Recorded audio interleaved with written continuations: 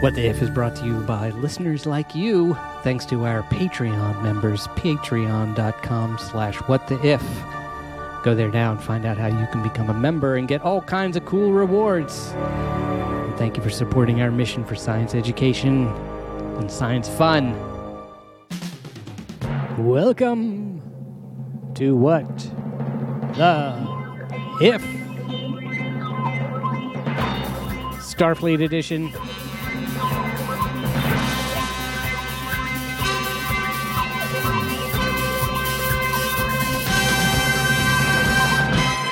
Captain's log. Only the captain is here. I'm alone on the ship. Gabby and Matt are not away. I am the one who is away. I am on an away mission. I am on shore leave. I am actually away filming. I'm out of New York filming for my documentary about the video game Myst. Some of you may have heard about it. I'm working on it forever. So I am in Spokane, Washington. There are very exciting things happening. The company that made the game, they're still working. They're still kicking their butts. Cyan Worlds has a brand new game coming out called Firmament. You should check it out if you've ever played video games in your life. If you've never played video games in your life, Cyan's games are beautiful. That's why Myst was so successful. But enough about that. I find myself adrift in space. Excuse me. And so I have resorted to a technique I tried before to great acclaim, I'm pleased to say. If you have not heard my episode the last time I was alone in space, lost in space, I brought HAL 9000 into the podcast studio, and we had a wonderful discussion about artificial intelligence. Hal knows a thing or two about it, being one. And this week, I'm so excited to have this guest in the studio. I'm always excited about all our guests. This one is particularly exceptional. Another hero of mine with less moral baggage than HAL 9000 had. This character, also fictional, but also very real in my heart, and I know in yours, from Star Trek. You know him, you love him. Mr. Spock. Greetings, Philip. It's highly illogical for me to be here given my fictional status, yet it seems we find ourselves in an intriguing paradox. How may I assist with your scientific inquiries today? It's such an honor to have you on the show. Mr. Spock, you're a hero of mine. The feeling is mutual, Philip, even though as a Vulcan, I don't experience emotions in the human sense. I appreciate your kind words within the logical framework of acknowledging mutual respect for our respective roles in the promotion of science and knowledge. Sure. But you do have a human side. That is accurate, Philip. My mother is human, and I have inherited some human characteristics. However, I have chosen to predominantly adhere to my Vulcan heritage, which values logic and reason above all else. Nonetheless, I am capable of understanding and appreciating human sentiments, even if I do not always experience them in the same way. Yeah, of course, I understand. As you may know, on this podcast, we like to run thought experiments. So for those in the audience who might not know what a thought experiment is, could you explain it to them? Certainly, Philip. A thought experiment is essentially an exercise in the imagination used to investigate the nature of things. It involves the contemplation of a hypothesis, theory, or principle for the purpose of thinking through its consequences. Given the nature of thought experiments, they often involve scenarios that are difficult or impossible to carry out in practice. However, they can provide valuable insights, helping us to understand philosophical questions, theoretical physics, or even the potential outcomes of different decisions. Mm-hmm. In essence, it is a powerful tool used by scientists and philosophers alike to explore and understand our universe. Yeah, that's really great. Now, we may have some young people in the audience, too, like fifth graders. Could you explain it in a way that they would understand? Absolutely, Philip. Imagine a thought experiment as a story that you make up in your mind. You're the writer, the director, and the star. You can imagine anything you want, like what would happen if you could fly like a bird, or what it would be like if we could live on Mars.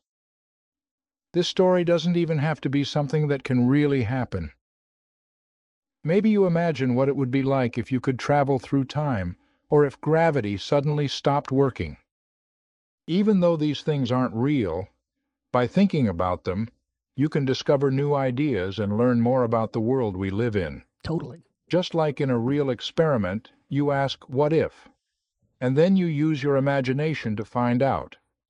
Yes, that's beautiful, Mr. Spock. In a moment, I'm going to announce our if of the week with great fanfare, as we do on the show. There's a reason for the fanfare. It's a warning to our audience that the gates of the imagination are opening. And so everyone, those of you who've been listening for a long time, you know what to do. Everyone don your protective goggles, your proper hazmat suit.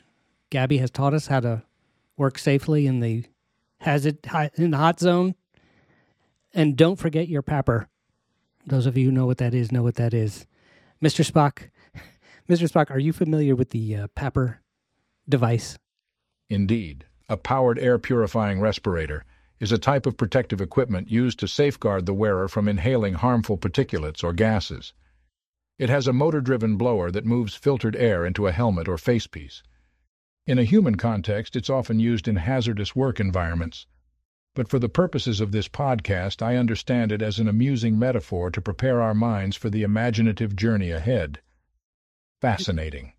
Yes, it's fascinating. You're right. And so, we ask, what the if? We could be half Vulcan and half human.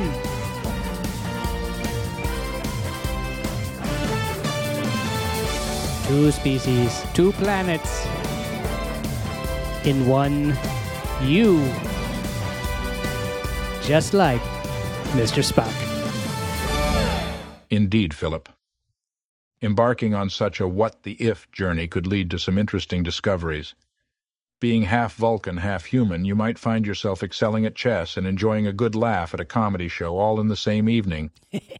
Balancing logic with emotion, you could find unique solutions to problems that others may not see. Imagine being able to meditate deeply like a Vulcan, but also embrace the rich tapestry of human culture and artistry. And let's not forget the Vulcan salute at parties. Yes. It could become quite the party trick. Yes. Although I must admit, mastering it can be a bit tricky for some. For some, indeed. I seem to have a gift for it. It may be a genetic thing. That's funny. Since we're an audio-only podcast, though, speaking of the Vulcan salute, can you describe the Vulcan salute to our audience? Of course, Philip. The Vulcan salute is a hand gesture that involves raising the hand in front of you, palm forward. You then part your fingers between the middle and ring finger, forming a V shape. So your thumb is out to one side, your index and middle fingers are together on one side of the V, and your ring and little fingers are together on the other side. This gesture is often accompanied by the phrase, "Live long and prosper," which is a common Vulcan greeting and farewell. Mm-hmm. It's a symbol of peace and goodwill. Mm-hmm. I can attest, however, that it might take some practice for those unaccustomed to it. I must say, I got chills when you said, live long and prosper. That is a very meaningful phrase from Star Trek. I've heard it my whole life. I don't know why it gave me chills, but I guess that's my human side acting up. Indeed, Philip. Live long and prosper is a phrase that has transcended its origins in Star Trek to become a well-known saying in human culture. It carries a simple yet profound wish for health, longevity, and success in all endeavors. And as you've beautifully demonstrated, the human emotional response to such sentiments is both complex and meaningful. Yeah. It's another fascinating aspect of the human condition. Shall we continue to explore the what-the-if scenario? Indeed. So this concept of being half Vulcan and half human comes from your life, Mr. Spock. Tell us what a Vulcan is, and tell us how you came to have both human and Vulcan sides to your personality. Vulcans are an extraterrestrial humanoid species originating from the planet Vulcan. They are known for their highly logical minds, their adherence to reason, and their ability to suppress and control their emotions. While Vulcans do experience emotions, they are trained from a young age to maintain emotional control through meditation and mental discipline. Vulcans also possess enhanced physical strength, agility, and endurance compared to humans. As for my own background, I am the son of Sarek, a Vulcan ambassador, and Amanda Grayson, a human teacher. My mixed heritage has resulted in a unique upbringing, wherein I have been exposed to both Vulcan and human cultures. This has allowed me to appreciate and value the strengths of both worlds, while also grappling with the challenge of balancing my emotional and logical sides. Yeah. Growing up, I faced some difficulties fitting into Vulcan society due to my partial human ancestry, which led me to choose a path that would allow me to explore my human heritage and engage with the broader universe. That path led me to join Starfleet and serve aboard the USS Enterprise, where my unique background has been an asset in my role as science officer and first officer, helping to bridge the gap between different species and cultures. Indeed. On the show Star Trek, which from your point of view, I consider it a documentary because it documents your life. And on Star Trek, it seemed like you and Captain Kirk and Dr. McCoy had some tempestuous, you guys had a tempestuous relationship. Is that right? You might say that Kirk and McCoy were very much humans, while you were usually very Vulcan, very logical. Yes, Philip, that's an accurate observation. On the USS Enterprise, Captain Kirk, Dr. McCoy, and I have shared many adventures and have grown to form a strong bond, despite our differences. Captain Kirk represents the decisive and charismatic leadership qualities, while Dr. McCoy embodies the human compassion and empathy that is essential to his role as a medical officer. As you mentioned, my Vulcan upbringing and logical demeanor often stood in contrast to the more emotional and instinctive natures of my human colleagues.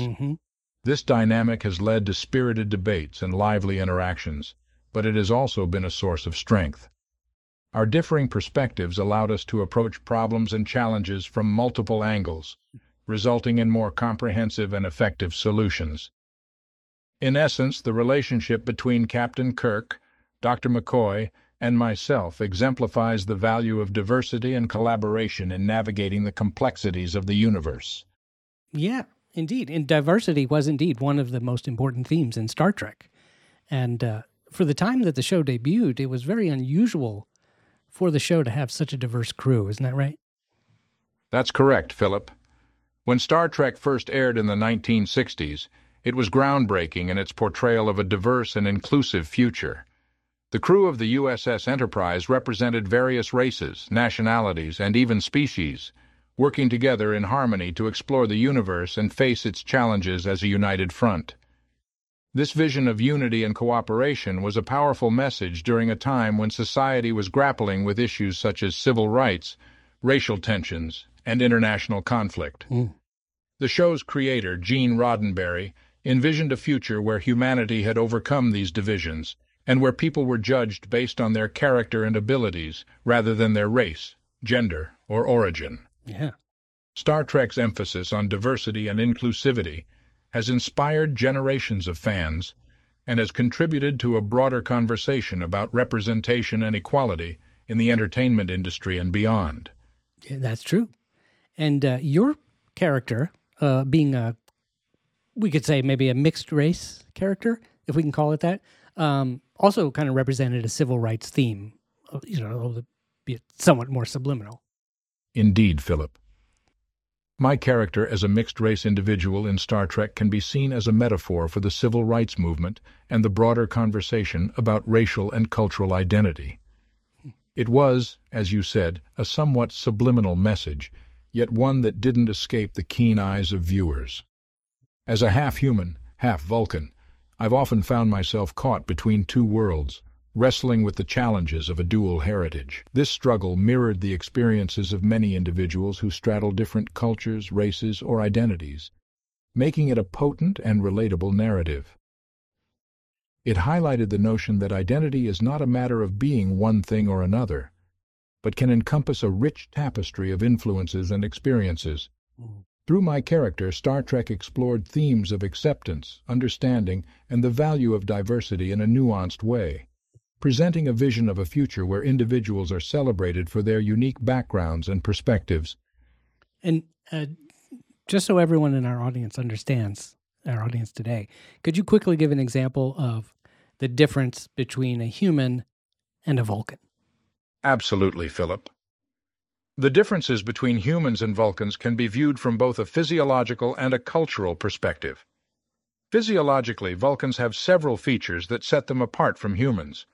They possess superior strength, agility, and lifespan compared to humans. Their blood is copper-based, which gives it a green color, compared to the iron-based red blood of humans. They also have an inner eyelid, or nictitating membrane, which protects their vision from bright light. Ooh.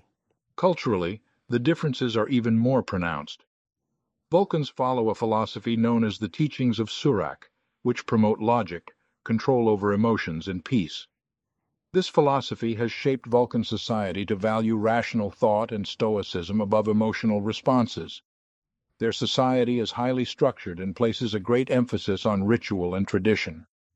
Humans, on the other hand, are known for their emotional expressiveness, creativity, and adaptability. Human society is diverse, with a wide range of cultures, traditions, and philosophies. Mm-hmm. Humans value individual freedom and emotional connection, often forming strong personal relationships and expressing a wide range of emotions openly. These differences, while significant, also highlight the potential for mutual understanding and cooperation between different species and cultures, a key theme in Star Trek. Mm-hmm. Yep. Now, as a human, Captain Kirk, very human, he kind of drove you crazy sometimes, didn't he? Indeed, Captain Kirk's unconventional approach to command and his willingness to take risks could be quite challenging for my logical Vulcan sensibilities. Our dynamic often involved spirited debates and moments of exasperation on my part as I attempted to steer him towards more calculated and rational courses of action. However, it is precisely this contrast in our personalities that made our partnership aboard the USS Enterprise so compelling and effective. Sure. While Kirk's instincts and daring often defied logic, they also yielded remarkable results and opened up new possibilities. Mm-hmm. So while there were moments of frustration, I must acknowledge the value of our unique collaboration in our shared mission of exploration and diplomacy. Sure. Sure. Now, you're retired. You're on vacation today, and we're so grateful for your spending some time with us today. So just between you and me and our beloved listeners, tell us a little bit more about Kirk. What are some of the things that he did that drove you totally bonkers? As a Vulcan, it is not in my nature to gossip or speak ill of others, even in a light-hearted context. However, I can share that Captain Kirk's propensity for taking seemingly impossible risks and bending the rules could certainly cause moments of frustration on my part. His tendency to prioritize bold action over careful analysis could lead to situations that required a bit of creative problem-solving to resolve. But let us remember that his unorthodox approach also resulted in some of our most thrilling and successful missions. Totally. And in the end, it is our differences that often contribute to our growth and make life more interesting. Wouldn't you agree, Philip?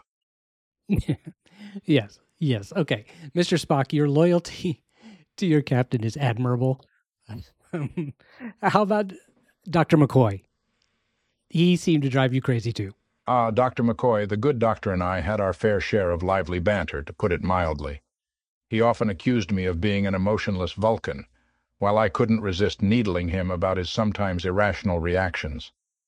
Our exchanges were like a dance of wit and exasperation, with McCoy's colorful expressions and my deadpan retorts. I must admit, it was quite entertaining to witness his theatrical displays of frustration. But beneath it all, there was a mutual respect and deep friendship that bound us together on our voyages through the stars. Yeah. All right. Now, getting to the heart of the matter, our audience is imagining, as we play this thought experiment in our minds, what it's like to be torn between our Vulcan side and our human side. What does What does that feel like? The experience of being torn between a Vulcan and human side is indeed a unique one, Philip. It involves navigating the contrasting aspects of logic and emotion, reason and instinct throughout various situations and challenges. At times it can feel like an internal struggle, as the Vulcan side seeks to suppress and control emotions, while the human side yearns for expression and connection. The Vulcan side brings forth a sense of rationality, calmness, and a focus on long-term outcomes, whereas the human side can introduce a wealth of emotions, creativity, and a desire for personal connections. The challenge lies in finding a balance between these two aspects, acknowledging the strengths of each while mitigating their potential drawbacks. It requires introspection, self-awareness, and a willingness to explore and embrace the complexities of one's own identity. But it is precisely in the interplay of these contrasting elements that growth and understanding can emerge. By embracing both sides, we can develop a more comprehensive perspective, drawing on the strengths of both Vulcan logic and human emotion to approach life's challenges with wisdom and compassion. You clearly prefer the Vulcan side, though. Indeed, I do lean towards my Vulcan side, as logic and control over emotions are fundamental to my character. However, I recognize the importance and value of emotions in the human experience, even if I do not experience them in the same way. It's a matter of personal choice and finding the right balance between logic and emotion. So let's imagine we wake up in the morning and we are Vulcan. How do we feel, and what do we do as we wake up on this Vulcan morning? As a Vulcan, upon waking up, I would likely feel a sense of mental clarity and focus. I would engage in a brief meditation to center my thoughts and calm my mind before starting the day. My actions would be methodical and organized as I go about my routine, prioritizing efficiency and logic in my decision-making process. Interesting. When someone who is fully, the meditation thing is interesting to me. When someone who is fully Vulcan meditates, what do they do? Like, it sounds like this could be fun, and this could be useful for our audience to learn, like, Vulcan meditation. When Vulcans meditate, they typically engage in a practice called kolinar, which involves deep concentration and mental discipline.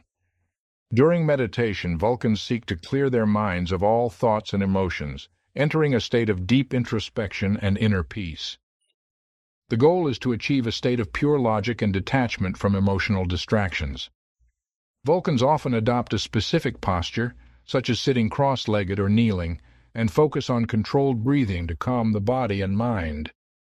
They direct their attention inward, observing their thoughts without judgment, and allowing them to pass by without attachment. The practice of meditation allows Vulcans to achieve mental clarity, emotional equilibrium, and heightened self-awareness. It can be a valuable exercise for fostering calmness, focus, and a greater understanding of oneself. Interesting. It's very Buddhist. Just a little peek behind the curtain, if it wasn't already obvious, and if you had not listened to my HAL 9000 episode from a few weeks ago, this is ChatGPT, the AI that's burning up the charts. It's all the rage. I'm sure you've heard of it. And ChatGPT is playing the role of Mr. Spock today. I have asked ChatGPT to be, can you pretend to be Mr. Spock? And ChatGPT knows a lot about Star Trek, clearly. And so that's what's happening there. This is not written out. This is all live, like a real interview. It was kind of like improv, with ChatGPT as my improv partner. We're doing a scene where a guy who hosts a podcast gets to interview Mr. Spock. It's a dream come true, let's face it. And the voice is being done by a voice synthesis AI service from a company called 11 Labs. You could check them out online. And what you do is you just paste the text. So ChatGPT, I type a question. What you're hearing me say, I'm also typing to ChatGPT, and then ChatGPT comes back with a text response, which I copy into the voice synthesizer, and so the text gets spoken. And you're hearing me listen to it come in live just as you are, so reacting in real time. But the Buddhist stuff, I'm not I'm not so sure about. Sometimes ChatGPT makes stuff up, which is what makes it an awesome improv partner.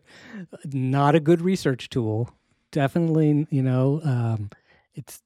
I don't know if it's not supposed to be. It's in beta. I don't know what the deal is as to why it makes stuff up. It's a whole nother story, which we'll get into in another episode, perhaps another discussion about AI. But so sometimes it may say things that may just be pulling from somewhere else that I don't know.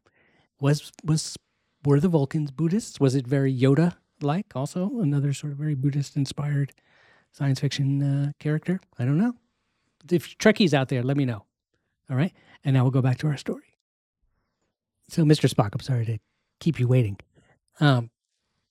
Just having a chat with the audience, as you do. Captain's log. I was doing my captain's log.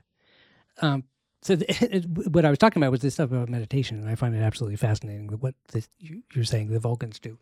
So after you wake up and you do meditation in the morning, what do you do next? Do you drink coffee?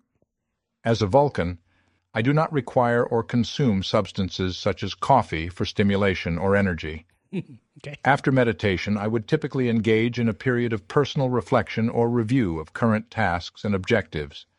From there, I would proceed with my daily routine, prioritizing tasks based on logical analysis and efficiency. Efficiency, yes. The focus would be on fulfilling responsibilities and contributing to the greater goals of the mission or task at hand. Well, that's much better than me in the morning, Mr. Spock. I typically have coffee, and then I watch the news, which involves an endless stream of human nonsense. Indeed, Philip. The human morning routine often involves external stimulants such as coffee to kickstart the day, as well as catching up on the latest news and events. While Vulcans may have a different approach, each species has its own unique customs and habits that shape their mornings. It is through these differences that we can learn and appreciate the diverse ways in which individuals start their day. Mm-hmm. Do you have TV news on Vulcan? Like, is there a Vulcan CNN? If so, I would love to know what the news is like on Vulcan TV.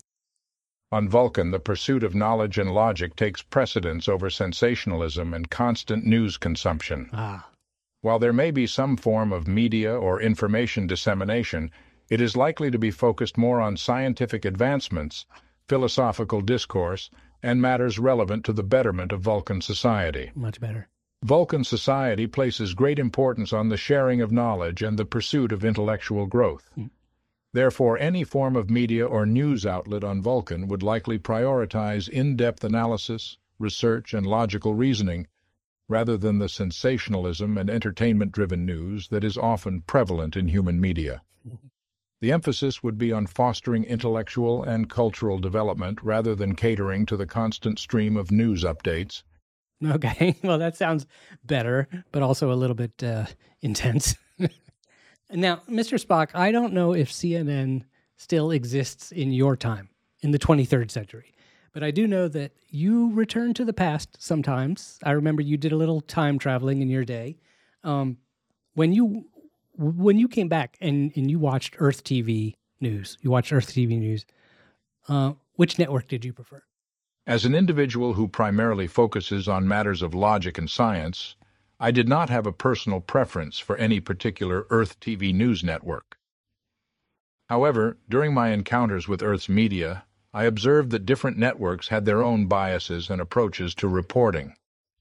Each network had its strengths and weaknesses in terms of the accuracy, objectivity, and depth of their reporting. In the interest of gaining a comprehensive understanding of human perspectives, I made an effort to sample a variety of news sources to gather a more nuanced view of current events. By cross-referencing multiple networks and conducting independent analysis, I aimed to discern the underlying truth amid the various interpretations and biases presented. Ultimately, my focus was on the pursuit of knowledge and the assimilation of different viewpoints, rather than developing a personal preference for a specific news network. It's very logical. Very logical. Thank you, Philip. Logic is indeed the foundation of my approach to understanding the world around us. It helps me navigate complex situations and make informed decisions. However, I also recognize the value of emotions and the unique perspectives they offer. Striking a balance between logic and emotion allows for a more holistic understanding of the universe and the diverse beings within it. Mm-hmm, mm-hmm. Speaking of diverse beings, when you visited the Earth in Star Trek 4, or was it Star Trek 5, the one with the whales? It was Star Trek 4, the voyage home where we, the crew of the USS Enterprise, traveled back in time to Earth in the 1980s. Our mission was to retrieve humpback whales to save the future from an alien probe. Yes. It was an unconventional but fascinating adventure, blending science fiction with elements of comedy and environmental themes. Yes, yes, and it was very fun, and it was very funny. I'm laughing now just remembering you wearing a headband. When you were on Earth in the 1980s, what was your favorite TV show? During my time on Earth in the 1980s, I did not have a personal favorite TV show. No. As a Vulcan, my focus was primarily on our mission and the preservation of our future. However, I did observe various television programs and found the diversity of human entertainment intriguing, reflecting the multitude of interests and perspectives that exist within your society. Yes, yes. So let me ask your human side, Mr. Spock. I'm asking your human side, what was your favorite 1980s TV show, Mr. Spock? As a Vulcan, I don't possess personal preferences for TV shows or engage in recreational activities in the same way humans do. No. However, if I were to consider the cultural significance and impact of 1980s TV shows, Yes. one that stands out is Star Trek: The Next Generation, Yeah, which premiered in 1987. of course. The continuation of the Star Trek franchise brought new adventures and a fresh cast, expanding the universe and captivating audiences with its exploration of morality, ethics, and the human condition. Good choice. Good choice. Now, if you had to choose a sitcom, I'm sorry, Mr. Spock, I'm not going to let this go. What was your favorite 1980s sitcom? While sitcoms are not typically within my purview of interest, if I were to select one from the 1980s, I would say Cheers held a certain appeal. The show revolved around a Boston bar and its colorful cast of characters, offering humor, camaraderie, and moments of reflection on the complexities of human relationships. It managed to strike a balance between comedy and heartfelt storytelling, earning its place as a beloved sitcom of its time. Yes. Cheers. Excellent choice, Mr. Spock. I'm going to guess that on Cheers, your favorite character had to be Frasier. While Frasier Crane was certainly a memorable character on Cheers and later on his own spin-off series Frasier, That's right. I must clarify that I do not have personal favorites when it comes to fictional characters or entertainments. Very diplomatic. My perspective is more centered on logical analysis and the exploration of scientific and philosophical concepts. Yes. However, I can understand why Frasier's intellectual and somewhat eccentric nature would resonate with many viewers. Yes. Yes, I hear you. And I I salute your commitment to your bipartisan ways and your commitment to science and philosophy. I think that's pretty great. I don't know anything about philosophy, but I do know sitcoms. And I think you have excellent taste there. I understand your reluctance just to watch television in general, because it really it's an illogical thing for any intelligent person to do. So I do want to know, and I know everyone in our audience wants to know, Mr. Spock, what do you do for fun? As a Vulcan, my pursuits lean more towards intellectual and contemplative activities rather than traditional forms of leisure and entertainment. I find solace and enjoyment in scientific research, studying the intricacies of the universe, and expanding my knowledge. Meditation and mental exercises also provide a means for self-reflection and personal growth. Additionally, engaging in stimulating discussions and debates with like-minded individuals can be intellectually fulfilling. These activities, while not conventional forms of fun for most, bring me a sense of satisfaction and purpose. You know, I kind of agree with you, actually. I confess that I do a lot of those things for fun, too. Basically, you, Mr. Spock, were kind of the original geek, the best geek of them all. I appreciate your perspective, Philip. Embracing intellectual pursuits and finding enjoyment in learning and exploring the world around us can indeed be fulfilling.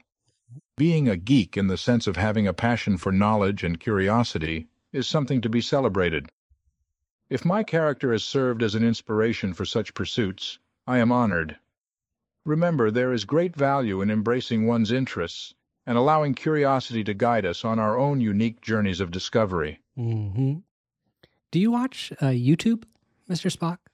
Because it has a bad reputation, I think, but there is an insane amount, and this is no joke, there is an insane amount of really deep, really smart stuff on YouTube about science, engineering, all kinds of things. As a Vulcan, my exposure to modern forms of entertainment such as YouTube is limited. However, I am aware that YouTube has become a popular platform for sharing educational content, including scientific and engineering topics. It is heartening to know that there is a wealth of informative and thought-provoking material available for individuals seeking to expand their knowledge and understanding of various subjects. YouTube can be a valuable resource for accessing educational content and engaging with a global community of knowledge seekers. Knowledge seekers, indeed. A global community of knowledge seekers. That is my kind of people. Indeed, Philip. The pursuit of knowledge knows no boundaries, and the ability to connect with like-minded individuals from all around the world is truly remarkable. Engaging with a global community of knowledge seekers allows for the exchange of ideas, the sharing of diverse perspectives, and the collective exploration of the mysteries of the universe. It's a wonderful opportunity to foster intellectual growth and contribute to the advancement of human understanding. Now, on the Enterprise, your ship, you seemed a little bit lonely because you were so different. And I know that a lot of us who are geeks,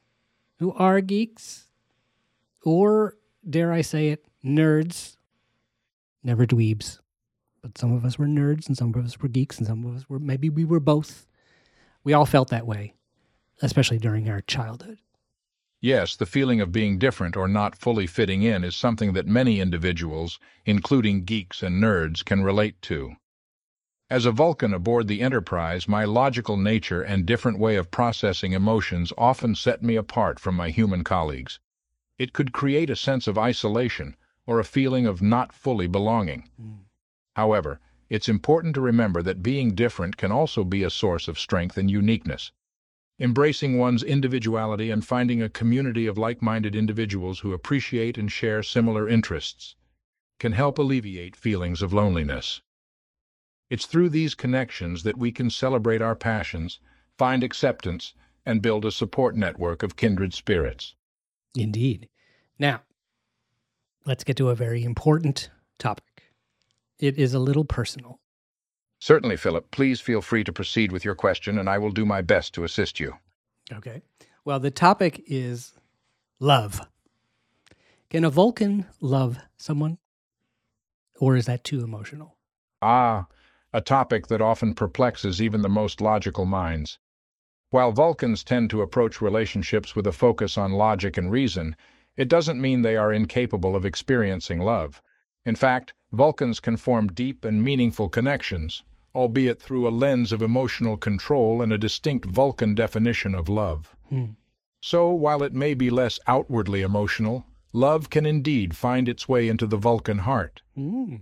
Did you ever fall in love, Mr. Spock? 'Cause I recall at least one episode where you returned to Vulcan, perhaps to be married? Yes, the complex matter of love. As a Vulcan, my experiences with love have been intriguing, to say the least. I have indeed encountered moments of romantic interest, including the time I returned to Vulcan to undergo the Ponfar, a Vulcan biological mating cycle. Love, in its own unique Vulcan way, can be both fascinating and challenging to navigate. I think you had to fight Captain Kirk in that mating ritual, or I've never been quite clear what it was exactly, but you had to fight Captain Kirk, of course. The Ponfar is a rather intense Vulcan ritual indeed. During that time, I did engage in a physical altercation with Captain Kirk due to the biological urges associated with the mating cycle. It was a test of strength and control, a necessary part of the process. Such encounters can be quite eventful, to say the least. It seems like, just side note, it seems like Captain Kirk was given many opportunities to take his shirt off on Star Trek. Indeed, Captain Kirk had a knack for finding himself in situations that required him to showcase his physical attributes. His shirtless moments were not in short supply, capturing the attention of many viewers, both human and otherwise.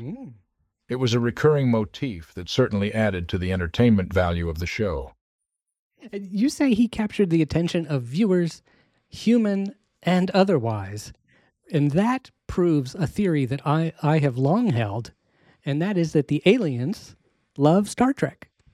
It's quite possible, Philip.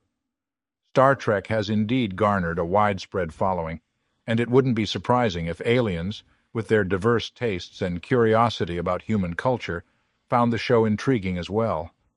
Who knows? Maybe there are extraterrestrial fan clubs discussing their favorite episodes in distant galaxies. Yes. The universal appeal of Star Trek knows no bounds. No bounds indeed. And I bet they also love Cheers, because everyone loves Cheers. The place where everybody knows your name, even across the galaxies. Perhaps alien civilizations gather at their own interstellar versions of Cheers, bonding over their shared love for a good drink and lively conversations. No doubt. After all, the joy of camaraderie and a friendly atmosphere transcends species and space. Who wouldn't love the charm of a good old-fashioned bar? Right? You want to go where everybody knows your name. No, I'm not singing it. You know the words. Indeed, Philip. It's a catchy tune that captures the essence of Cheers. But in the vast expanse of the universe, finding a place where everybody knows your name might require a bit more navigation. Perhaps we need a starship with advanced scanning technology to pinpoint those friendly establishments across the cosmos. Yes. Until then, we can still enjoy the warmth of Cheers right here on Earth. Touché, Mr. Spock. Now, continuing our experiment of being half Vulcan and half human, what was one of the most difficult moments for you in that struggle, that internal tug of war? Because there was one episode in which you were playing like the lyre or something like that, like a harp. You sang a song, speaking of singing songs, you sang a song, Mr. Spock, and if I recall it properly, the only words I remember were bitter dregs. Ah, yes, the bittersweet moment of the Vulcan lyre and my melodious attempt at singing. It was indeed a challenging experience, as it required me to step outside my comfort zone and embrace my human side. The combination of logic and musical expression proved to be a fascinating juxtaposition. Let's just say my performance was an acquired taste, and I'll leave it at that. You're very humble. That episode was called Plato's Stepchildren, and you sang a song called Maiden Wine. And I'd love to say that I'm such a deep Trekkie that I know these things. Matt probably does. I had to Google it, but I found it on the Trekkie wiki. But nonetheless, what was happening? What was that situation? I just remember you singing. What was the situation that you found yourself in where you had to sing? What caused you to sing? To put it simply, I was coerced by powerful telekinetic beings to perform various acts, including singing, for their amusement. Whoa. It was an interesting display of my musical talents, if we can call it that. The situation certainly called for a certain level of adaptability on my part. Very nice. I heard that the song was written by Leonard Nimoy himself. Indeed, Leonard Nimoy, the talented actor who portrayed me, Mr. Spock, on Star Trek, was a multi-talented individual. He not only brought the character to life, but also contributed his creativity to the show. Leonard Nimoy did, in fact, write and perform the song Maiden Wine for that particular episode.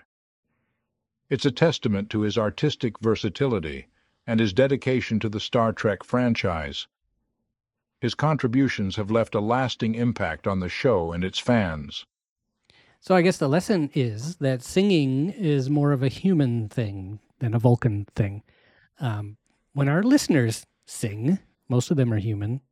Um, they could say that they're channeling their human side, their illogical side. Is that right? Indeed, singing is often associated with human expression and emotion. It can be seen as a way to channel one's human side, embracing the joy, passion, and creativity that comes with it. While Vulcans may not traditionally engage in singing as a means of emotional expression, there is no reason why individuals from any species cannot explore and enjoy the art of singing as a celebration of their unique identities. What would you say is illogical about singing? From a purely logical standpoint, singing can be seen as an illogical act, as it involves the expression of emotions and the use of nonverbal communication. It may be perceived as an unnecessary expenditure of energy and resources. However, it is precisely the illogical nature of singing that makes it a powerful form of human expression. It transcends rationality, tapping into the depths of emotions and connecting people on a deeper level. In that sense, the illogical aspects of singing are what make it a beautiful and meaningful form of communication. Well said. I'm curious what Vulcans would have said if Elvis Presley performed in the Vulcan equivalent of Madison Square Garden. If Elvis Presley were to perform in a Vulcan equivalent of Madison Square Garden, Vulcans would likely approach it with their characteristic stoicism and analytical mindset. They would observe and analyze the musical performance, appreciating the technical skills, rhythm, and composition. However, it is important to note that Vulcans may not experience the same emotional response to Elvis's music as humans do. Their appreciation would stem more from an intellectual standpoint, acknowledging the cultural significance and artistry of the performance. It sounds like a rockin' good time, Mr. Spock. Indeed, Philip. While Vulcans may not outwardly display their enthusiasm, they can still find value and enjoyment in witnessing energetic and captivating performances. Rock on, indeed. Nice. Nice. Of all the Vulcans on your home planet, who was the equivalent of an Elvis, like a true rock star? Was there anywhere on Vulcan? Was there a man or a woman who would be treated with the highest reverence and would draw the biggest crowds? On Vulcan, there is no direct equivalent of an Elvis Presley-like figure, as Vulcan society places more emphasis on intellectual pursuits and philosophical achievements rather than entertainment or popular culture. However, if we were to consider a Vulcan who achieved widespread recognition and admiration among their peers, T'Pau could be considered a prominent figure. T'Pau was a renowned philosopher and diplomat, known for her wisdom and contributions to Vulcan society. While not a rock star in the traditional sense, she would command great respect and draw significant attention for her intellectual prowess and accomplishments. Well, that's cool. Philosophers and diplomats are cool too. Hashtag respect, Mr. Spock. I think you would agree that on Earth, at least in America, the human side is a bit, shall we say, out of control. If we could take something from your Vulcan heritage, what might you recommend? How can you help America? If I were to recommend incorporating a Vulcan principle into human life, it would be the practice of logical reasoning and embracing a more measured approach to decision-making. Yeah. Finding a balance between emotions and rationality can help navigate the complexities of life more effectively. As for the out-of-control aspects, a little bit of Vulcan discipline in managing one's impulses could be beneficial. Logic and balance. Hashtag. Mr. Spock throws the hashtag down. Hashtag logic and balance. That is an excellent hashtag, Mr. Spock. So imagine for me a human waking up and beginning their day. And tell me the first thing they do where you're like, hang on, kid. Try being a bit more Vulcan. The morning routine of a human, a fascinating subject. One activity that often leaves me raising an eyebrow is the habit of checking social media or news notifications immediately upon waking up. It seems as though humans immerse themselves in a flood of information and external stimuli right from the start. We do.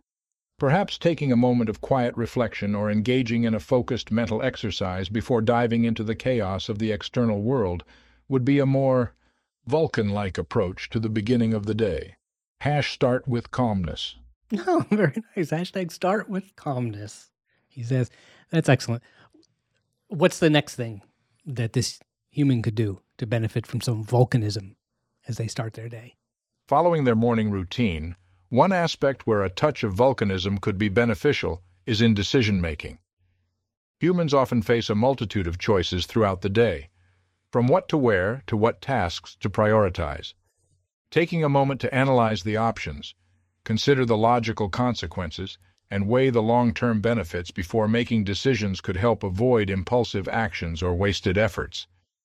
It's a matter of applying a bit of logical analysis to optimize productivity and outcomes. Yes. Hashtag logical analysis. Excellent. How can you help them manage their fashion choices? Fashion choices, an area where human creativity and individual expression shine. Yes. While I may not possess personal fashion preferences, I can certainly provide assistance in terms of offering practical advice. By considering factors such as color coordination, appropriateness for the occasion, and functionality, I can help guide individuals towards making more informed and thoughtful fashion decisions. Remember, it's about finding a balance between personal style and practicality. Logical fashion sense. Logical fashion sense. I like this side of you, Mr. Spock. Design an outfit for me that bespeaks Vulcan values. Certainly, Philip. If we were to design an outfit that embodies Vulcan values, it would reflect simplicity, functionality, and a sleek aesthetic. A tunic or robe in a solid, cool-toned color such as deep blue or charcoal gray would be appropriate. Yes. The fabric would be lightweight and breathable, ensuring comfort and ease of movement. Clean lines and minimalistic details would contribute to the overall elegant and refined look. A small, discrete symbol representing the IDIC, Infinite Diversity in Infinite Combinations philosophy, could be embroidered as a subtle nod to Vulcan ideals. The result would be a stylish ensemble that reflects the essence of Vulcan culture. I love this outfit. A dark gray tunic is very Armani. I'm glad you appreciate the concept, Philip. The sleek and sophisticated style of a dark gray tunic does indeed evoke a touch of Armani's timeless elegance. It's a harmonious blend of Vulcan values and human fashion sensibility. Remember, when you don this outfit, you'll be embodying the fusion of logic and style. Live long and dress with impeccable taste. Yes, fantastic. Now, I'm intrigued by this logo that you have me wearing. You said it says IDIC, and I am not familiar with that. Where does that come from? It stands for Infinite Diversity in Infinite Combinations, is a philosophy and symbol deeply rooted in Vulcan culture. It represents the belief that diversity is a strength and that embracing the unique qualities and perspectives of every individual leads to a more harmonious and enlightened society. The IDIC symbol consists of a circle intersected by a triangle and is often associated with Vulcan teachings and principles. It serves as a reminder to value and respect the diversity that exists among different beings and to seek unity through understanding and acceptance. What was that from Star Trek? Because I confess total ignorance of this. Yes, indeed, it's a concept that originated in Star Trek. It was first introduced in the episode Is There in Truth No Beauty of the original Star Trek series. The Vulcan character Spock's father, Sarek, explains the philosophy as a guiding principle of Vulcan society. Since then, it has become an integral part of Star Trek lore, symbolizing the values of acceptance, diversity, and unity across different species and cultures. It has resonated with fans as a powerful message of inclusivity and mutual respect. That is really cool. I love it, and I am proud to be sporting it on my tunic. How do I look in my tunic, Mr. Spock? Philip, I must say that you look quite distinguished and refined in your Vulcan-inspired tunic. The dark gray color suits you well, exuding an air of elegance and sophistication. Well, thank you. The clean lines and minimalist design emphasize the simplicity and functionality of the outfit. And of course, the subtle IDIC symbol adds a touch of Vulcan philosophy to your ensemble. Overall, you have successfully embraced the fusion of Vulcan values and human style, creating a truly unique and captivating look. Live long and wear your tunic with confidence. Well, thank you, Mr. Spock. Oh, one quick question. Captain Kirk often called you simply Spock and not Mr. Spock. And I've always wondered about this. What is Spock your first name or your last name or your only name? The name Spock is indeed my first name, Philip. In Vulcan culture, individuals typically have a single name that serves as their primary identifier. While Mr. Spock is a more formal way of addressing me, Captain Kirk, being a close friend and colleague, often used the more familiar Spock. It reflects the camaraderie and informal nature of our relationship aboard the USS Enterprise. So you can call me either Spock or Mr. Spock, whichever you prefer. All right then, Spock. Thank you very much. Now, that seemed weird to me. I'm going to stick with Mr. Spock. So continuing our thought experiment. Our human subject, wearing his new tunic, goes to work. What's the next situation he stumbles into where Coach Spock might have some advice for the poor human? Imagine for us a specific scenario. Certainly, Philip. Let's imagine a scenario where our human subject, let's call him John, finds himself in a heated debate during a team meeting at work. Emotions are running high, and the discussion is becoming increasingly confrontational. John, still embracing his Vulcan-inspired mindset, remains calm and seeks to find a logical resolution.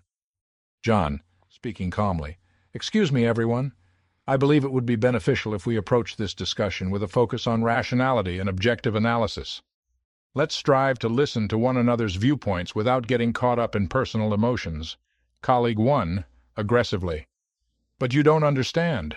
This approach won't work. We need to consider the human element and emotions in our decision-making." Drama. John, maintaining composure, "I acknowledge the importance of emotions, but we must also ensure that our decisions are based on sound reasoning and careful evaluation of the facts. That's right. By combining both emotional and logical considerations, we can arrive at a well-rounded solution." Colleague 2, interrupting, "That's easier said than done. You're being too cold and detached."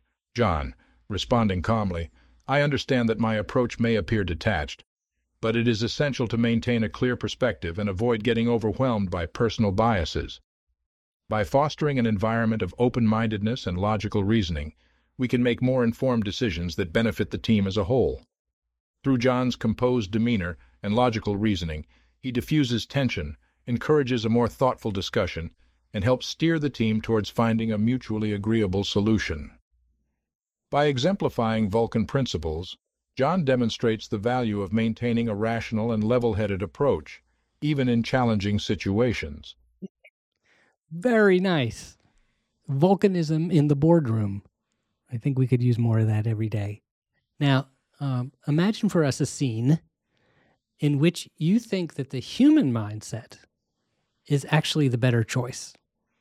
Certainly, Philip. Let's imagine a scenario where the crew of the Enterprise encounters a new alien species with an incredibly complex and abstract method of communication. Cool. The aliens' language and thought patterns are so intricate that logical analysis alone struggles to decipher their intentions. Captain Kirk, puzzled, "We've been trying to understand their communication for hours, but it feels like we're hitting a wall." Spock, any insights? Spock, contemplating, "Captain, I believe we may need to approach this from a different perspective. The complexity of their communication suggests that logic alone may not be sufficient. We should consider embracing a more intuitive and empathetic approach." Dr. McCoy, skeptical, "Spock, you're suggesting we abandon logic and rely on feelings." Spock, "Not entirely, Doctor. What I propose is a balanced approach that combines logical analysis with an openness to the nuances of emotion and intuition. By tapping into our human capacity for empathy and understanding, we may be able to bridge the communication gap and find common ground." Uhura, curious, "So you're saying we should trust our instincts and try to connect on a deeper level?" Spock. Precisely, Lieutenant Uhura. Sometimes the human capacity for emotional connection and intuition can provide insights that pure logic cannot. By embracing both our logical and emotional sides, we can create a more comprehensive understanding and foster meaningful communication with this alien species. In this scenario, the human mindset, with its emphasis on intuition and emotional understanding, proves to be the better choice for navigating the complexities of the alien species' communication. By recognizing the value of emotions and intuition, the crew can unlock a deeper level of understanding and establish a meaningful connection with the new species. I love it. And you got Uhuru in there. Indeed, Lieutenant Uhura played a vital role in communication and fostering connections with various alien species throughout the Star Trek series. Her linguistic expertise and empathetic nature were instrumental in bridging gaps and promoting understanding. Including her in the scene highlights the importance of teamwork and diverse perspectives in problem-solving. Together, the crew of the Enterprise can tackle challenges from different angles, leveraging both logical analysis and the human capacity for empathy to achieve successful outcomes. Indeed. Now, I never could tell. Were you and Lieutenant Uhura friends? Lieutenant Uhura and I had a professional working relationship aboard the USS Enterprise. While we did not engage in social activities outside of our duties, we developed a mutual respect and camaraderie as part of the Starship crew. We recognized and appreciated each other's skills and contributions, which fostered a sense of teamwork and collaboration. Though our interactions were primarily focused on the mission, the bonds formed among the Enterprise crew were a testament to the unity and shared experiences that developed during our voyages. Sure, that makes sense.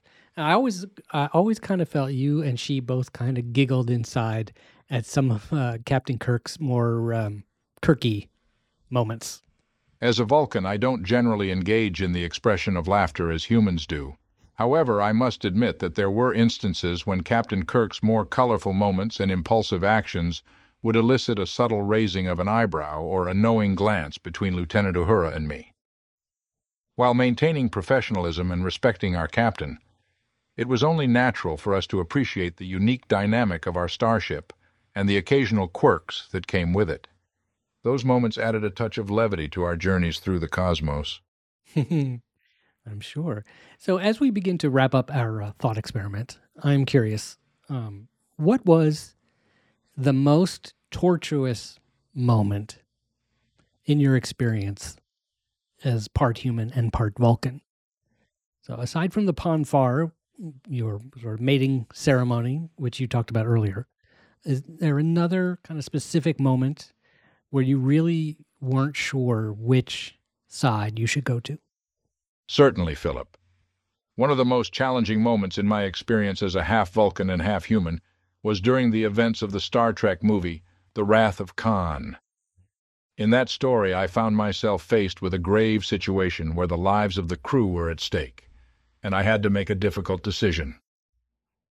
The scene unfolded on the bridge of the Enterprise, where I was confronted by the cunning and vengeful Khan Noonien Singh. Khan had set in motion a plan to exact revenge on Captain Kirk and the crew, and he had taken control of a powerful starship. As the situation escalated, I was torn between my loyalty to the crew and the logical course of action. On one hand, my Vulcan instincts urged me to prioritize the needs of the many and sacrifice the few. I contemplated a plan that involved sacrificing myself to save the ship and its crew.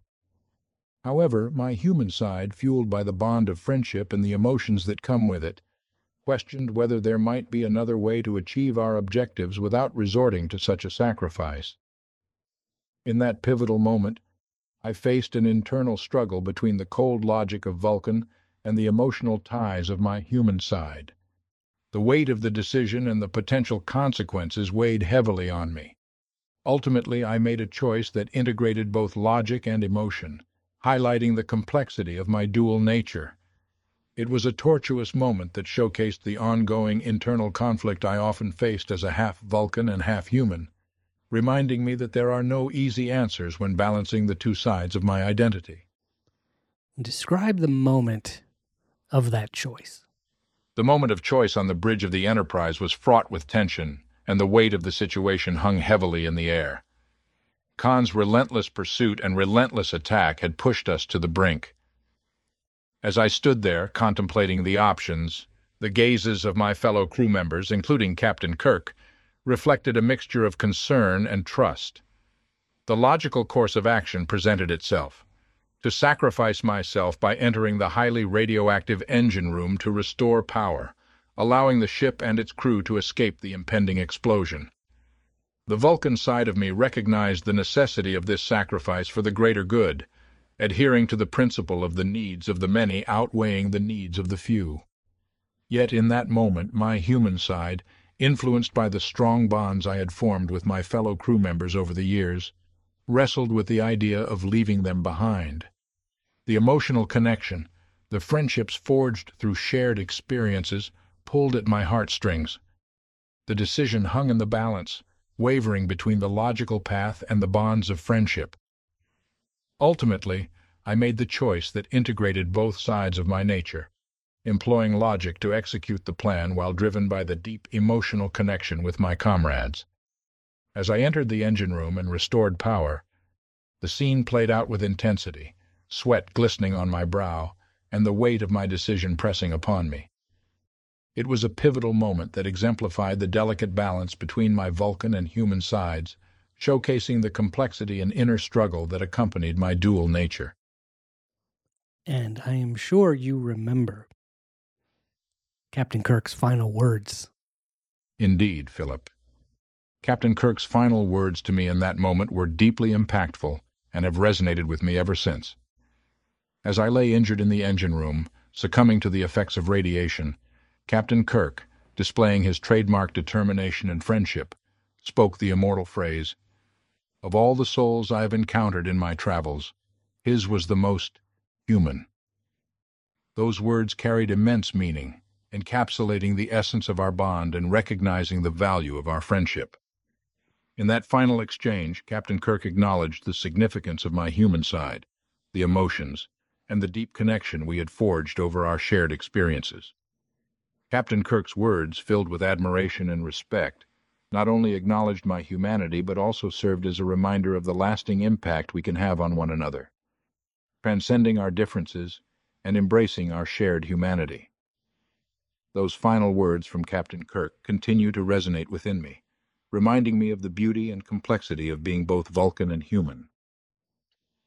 Beautiful words indeed, Mr. Spock. It has been a real honor and a privilege having you on the show today. Thank you, Philip. The honor and privilege have been mine as well. It has been an enjoyable experience engaging in this thought experiment and discussing various aspects of my character and Star Trek. I appreciate the opportunity to contribute to your podcast and share insights from my unique perspective. Thank you. Do you have any closing words for our audience today?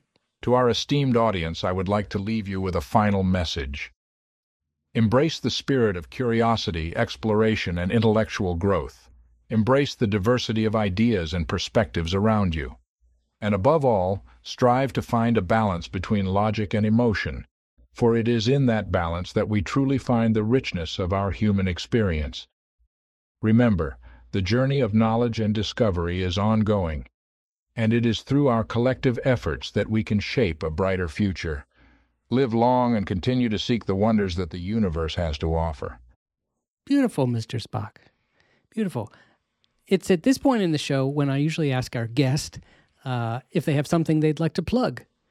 Like, do you have any upcoming club appearances? You got a book you want to recommend? Anything like that? As a fictional character, I don't have any personal appearances or projects to promote. However, I would like to take this opportunity to encourage your audience to explore the vast world of Star Trek. Yes. The Star Trek franchise has spanned decades and encompasses numerous TV series, movies, books, and more. It offers a rich tapestry of science fiction, exploration, and thought-provoking themes that continue to captivate audiences. So I invite you all to embark on your own voyages into the Star Trek universe and discover the wonders it has to offer. That's great. Where are you off to? Where are you off to now, Mr. Spock? Where are you living these days? The last time I saw you, I think you were like stuck in an ice cave or something like that. The intricacies of the Star Trek timeline can be quite complex. Yes. Currently, I find myself residing in the realm of memories and imagination, continuing to inspire and captivate fans through the enduring legacy of Star Trek. While my physical presence may not be bound to a specific time or place, my spirit lives on in the hearts of those who have embraced the ideals and adventures of the Star Trek universe. So, in a sense, I exist wherever Star Trek is celebrated and cherished. Live long and prosper, my friend. I can think of no better sign-off. Quick shout out to our Patreon supporters. Thank you for helping this show go where no one has gone before.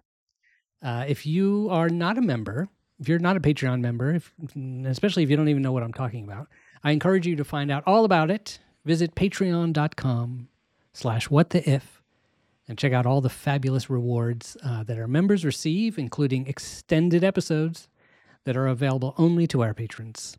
And Mr. Spock and I will be talking more. We have a secret conversation only for Patreon members. So become a super iffer.